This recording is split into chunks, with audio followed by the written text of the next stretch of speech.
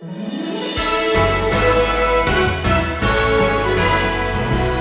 is saying, I think this, listen, Jonah, these people in that city, living around that palace, and those leaders, and the hoi polloi, and the people who have enough money to live within the city gates where it's safe, the truth is, they can't figure out the difference between their right hand and their left hand. In other words, they have no moral parameters. They're wandering around without moral guidance into doing whatever they think makes sense, but in reality, they are entirely confused.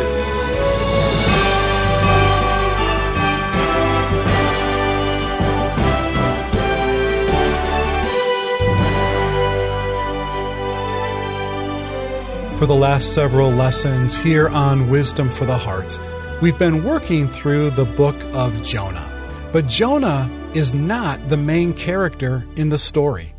The main character is God. The story of Jonah has an unusual ending. After disobeying God, Jonah repented and went to Nineveh to preach the gospel. The entire city was transformed by the power of God. But instead of praising God for his mercy, Jonah condemned God for it. We'll see this unfortunate response in Jonah, but we'll also see that the heart of the story is our merciful God.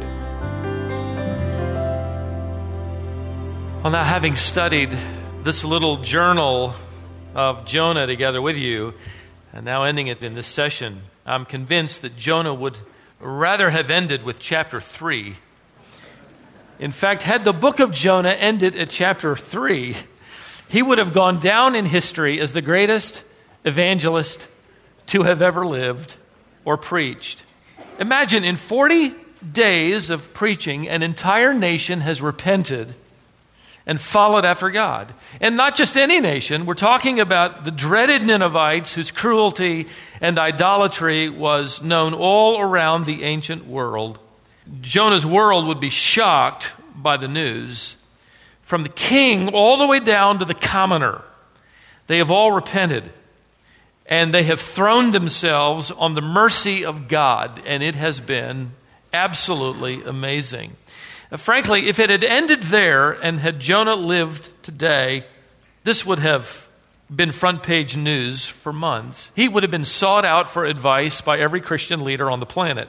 Evangelists and pastors would be paying high dollars for his outlines that he preached in Nineveh. He would be interviewed by the secular media even. In fact, I'm sure he'd win Time's Man of the Year and win the Nobel Peace Prize for the impact of his life. There would be revivals springing up, I think, all over the country. Banners outside tent crusades would promise revival like Nineveh here this week. Books would be produced with titles like Effective Sermons for Effective Evangelists. How to Preach Like Jonah Without Swimming with the Fishes. These just came to my mind as I thought about it. Strategies for Reaching Pagan Unreachables. How to Win a City in 40 Days or Less. I think these books would have flown off the shelves as Jonah began his bus tour, instructing the believers throughout the Mediterranean region on how to plant churches in former pagan temples. Christian bookstores would have life-sized cardboard cutouts of Jonah so everybody could have their picture taken with the greatest, humblest servant of all time. Think of the possibilities. I just took a few minutes to think of these. Evidently, this didn't happen in the American church. Fortunately, none of that happened because, unfortunately for Jonah, there's one chapter left. And as far as Jonah is concerned, this little book is one chapter too many. Actually, it's just like God to record the rest of the story. The part of the story that will protect Jonah from becoming a celebrity for centuries to come. Instead, it will keep him in the category of a normal clay pot that God just so happened to use for his own glory. And all of this would happen not because of Jonah, but because of Jonah's God. And frankly, if I do apply it to our scene today, I believe the church today is far too quick to make superstars out of saints. The church has way too many celebrities and not enough clay pots. For that and for other reasons, I believe this is a wonderful chapter and most needed, because God is going to ask not just Jonah some penetrating questions, but he's going to ask every one of us the same things. In this chapter, Jonah will be asked 3 questions by God. The first question has to do with perspective. The second question has to do with priorities. And the third question will have to do with passion. Let's go back to chapter 3 and get a running start with verse 10. When God saw their deeds, that they turned away from their wicked way, then God relented concerning the calamity which he had declared he would bring upon them, and he did not do it. But it greatly displeased Jonah, and he became angry. Now, if you have never read the biography of Jonah given to us here before, this would come, I'm sure, as a surprise. Can you imagine someone preaching a 40-day campaign, a meeting, and everyone is converted to faith in the God of Abraham, Isaac, and Jacob, and the preacher goes home angry because, would you believe it, everybody got converted. I've never been more angry in my life. Well, that's exactly what's happening here. You would expect Jonah here to break out in great praise. Praise God, every lost pagan got converted.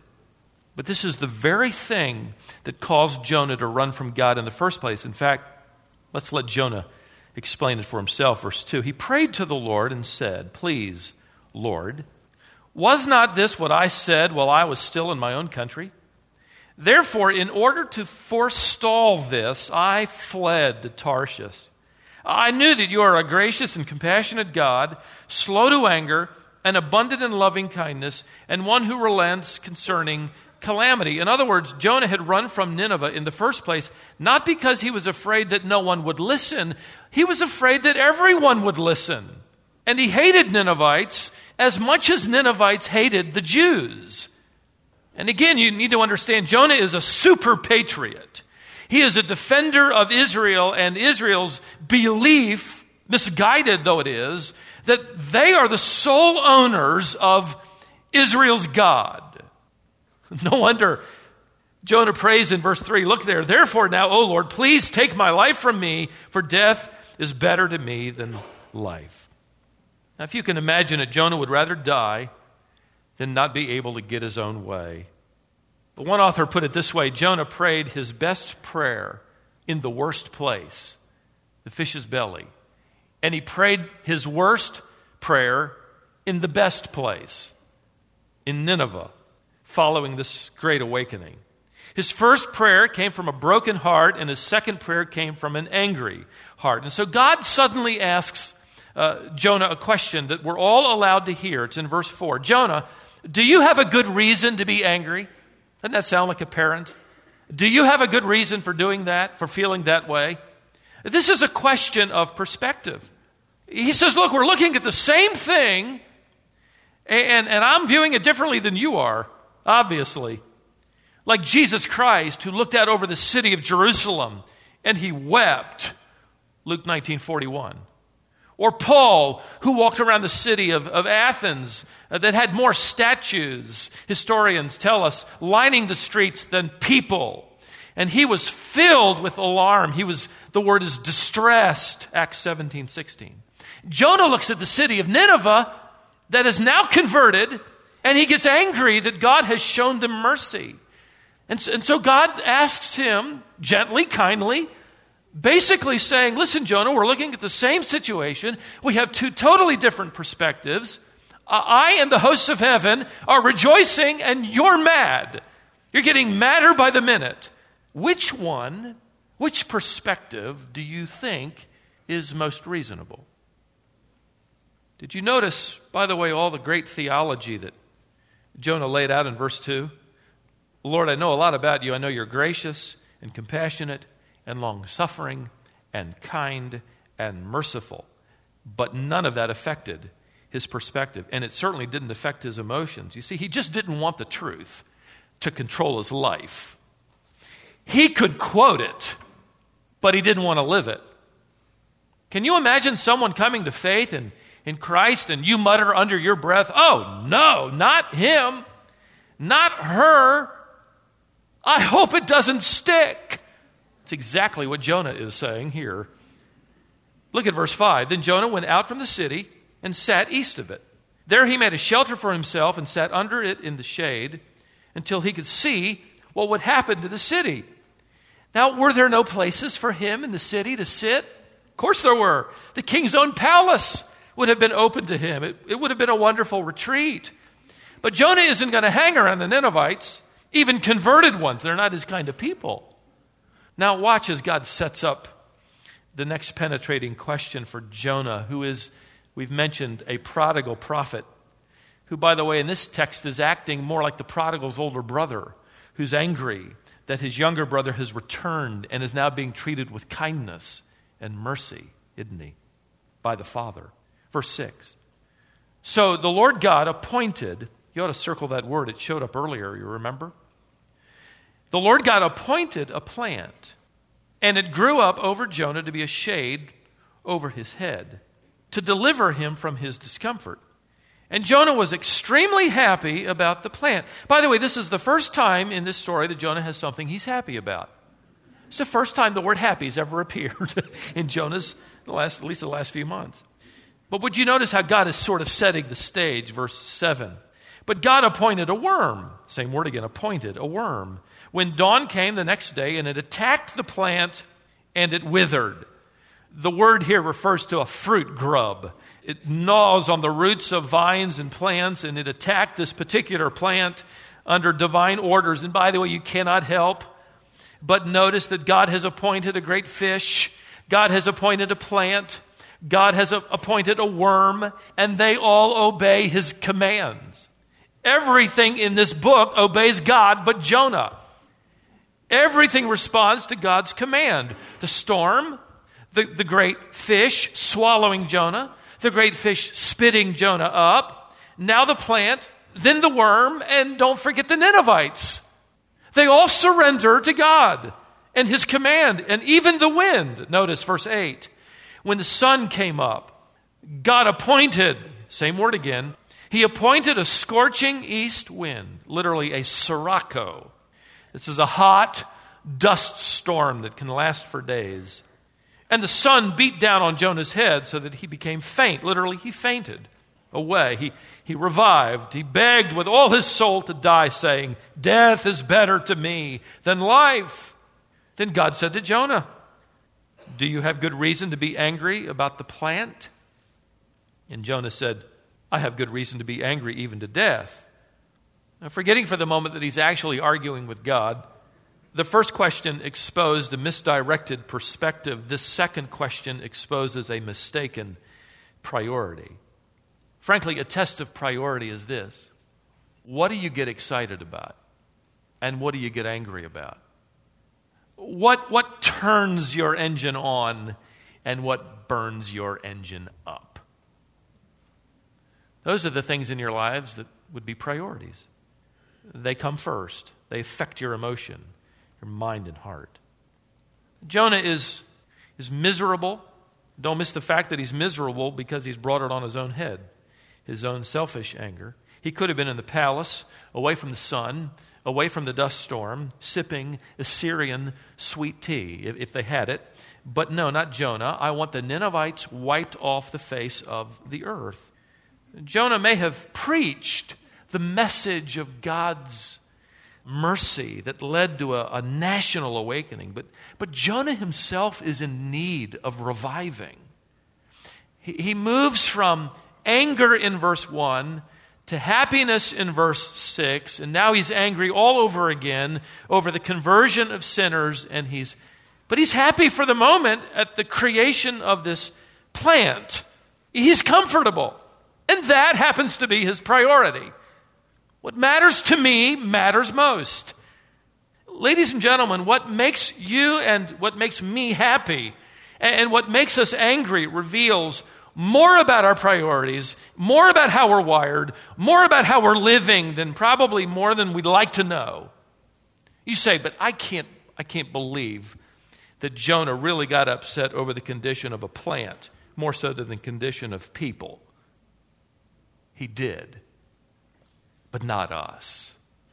Oh? Do you think people care more about their shrubbery than they do people? Ask the average church member how much time they spent on their lawn compared to how much time they spend reaching the lost.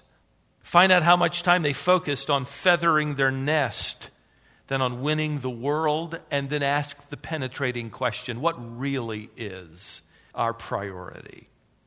Who are we kidding?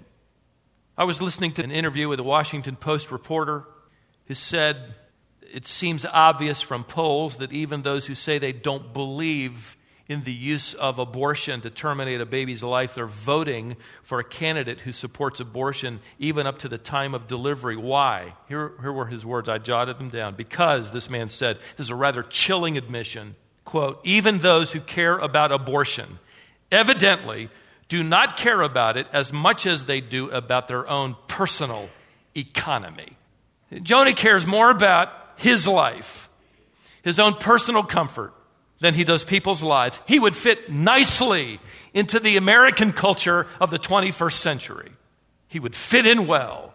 So before we say, I can't believe he's upset about a plant and it's not comfortable anymore for him and his life is discomforted and miserable and he's upset and the wrong people are moving into the wrong place, and we better think twice.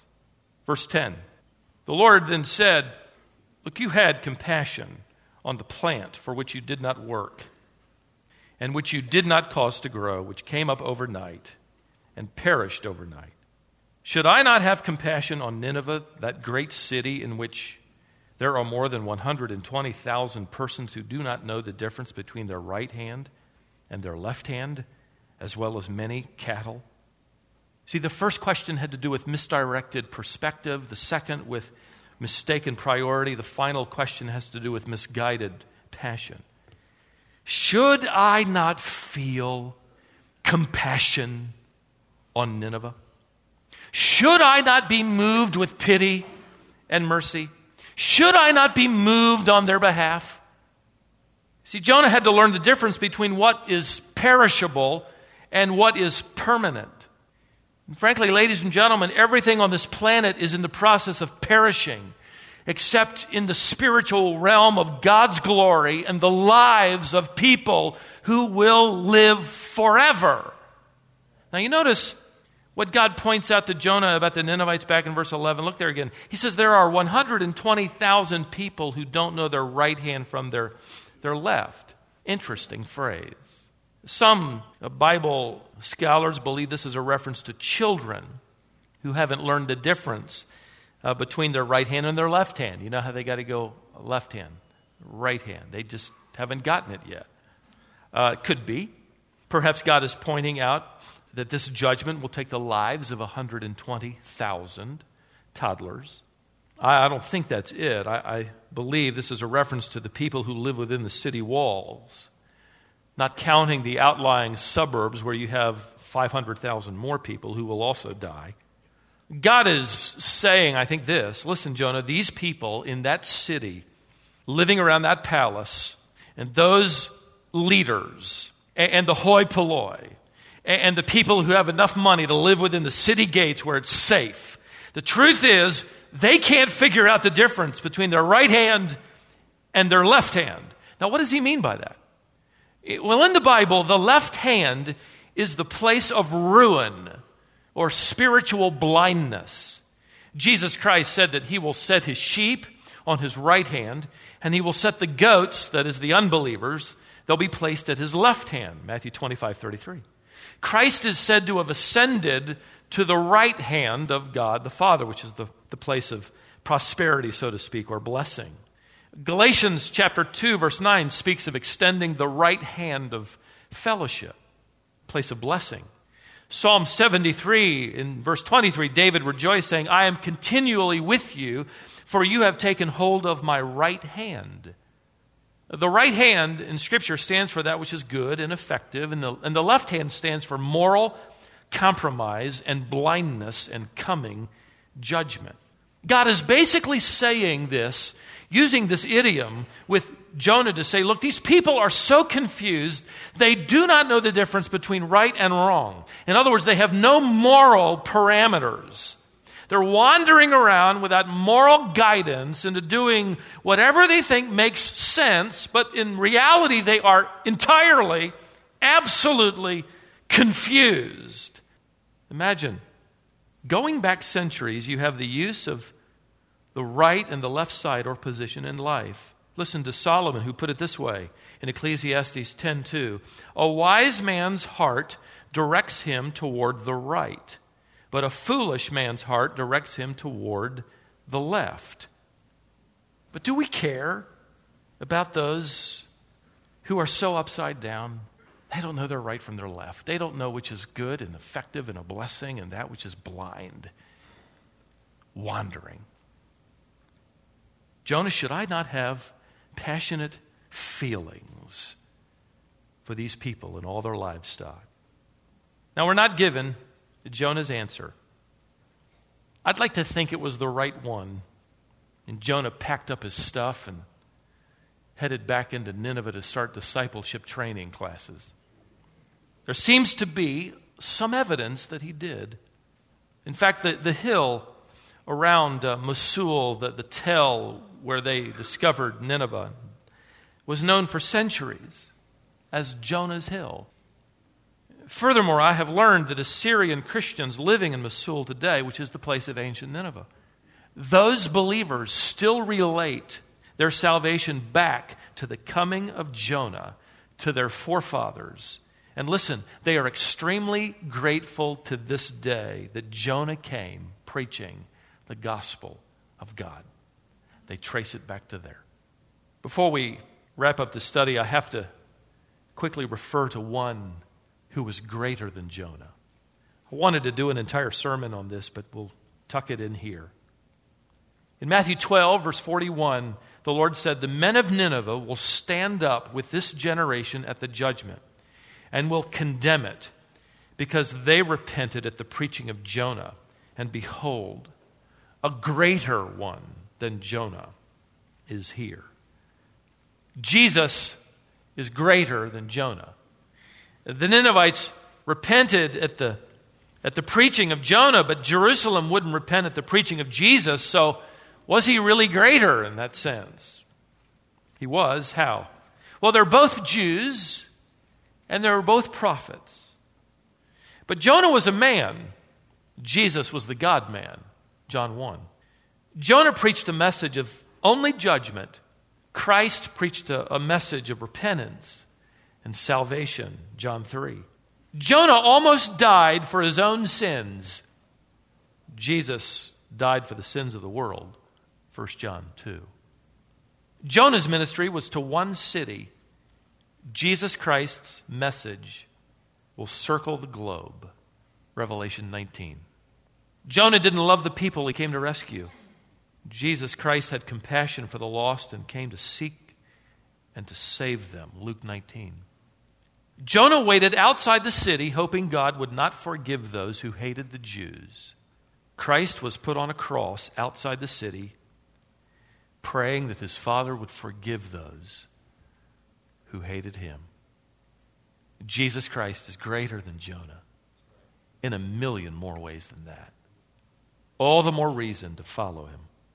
So the book ends with a question. Interesting. Only Nahum and Jonah end with a question in the Bible. And both books end with a question about Nineveh.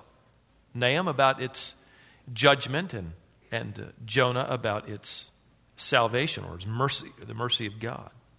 So you have the ending here with the questions of perspective and priority and passion. And it occurred to me that we can't answer for Jonah, but we can answer for ourselves.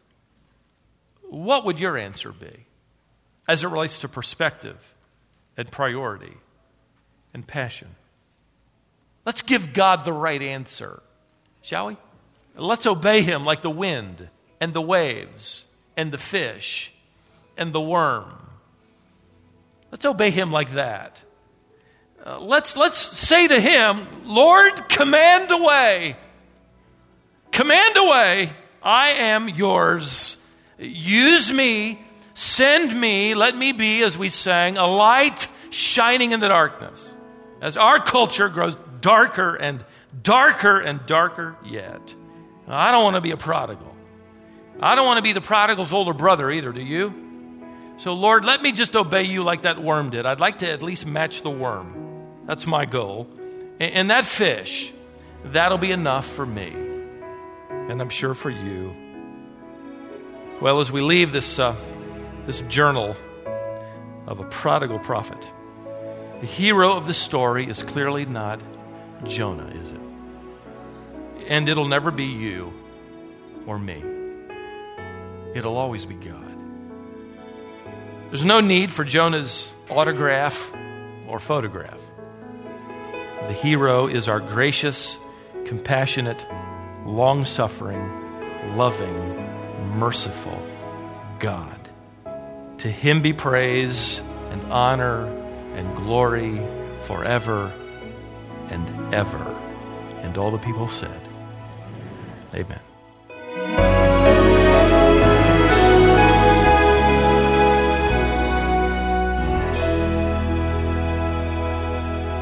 With that, we close this 7-part series from the book of Jonah.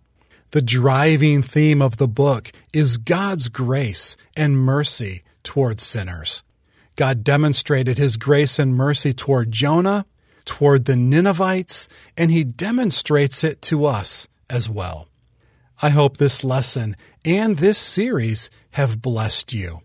There are 2 resources I want you to be aware of. First, we've taken the 7 lessons in this series and put them together as a set of CDs. Also, Stephen has a hardback book that contains his practical and pastoral exposition of Jonah. And we've been offering the book at a very special rate during this series. Today is the last day to take advantage of it.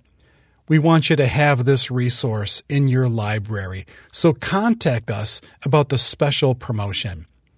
Go to our website, which is wisdomonline.org. Search the store for the word Jonah, and you'll find these resources. You can also call us, and we can give you information over the phone. The number here at the Wisdom International office is 866-48-BIBLE or 866-482-4253. Once again, that's 866-48-BIBLE or 866-482-4253. The website is wisdomonline.org. Thanks for joining us today here on Wisdom for the Heart. Tomorrow, Stephen begins a 3-part series called The Beauty of the Bride. Be sure and join us for that next time.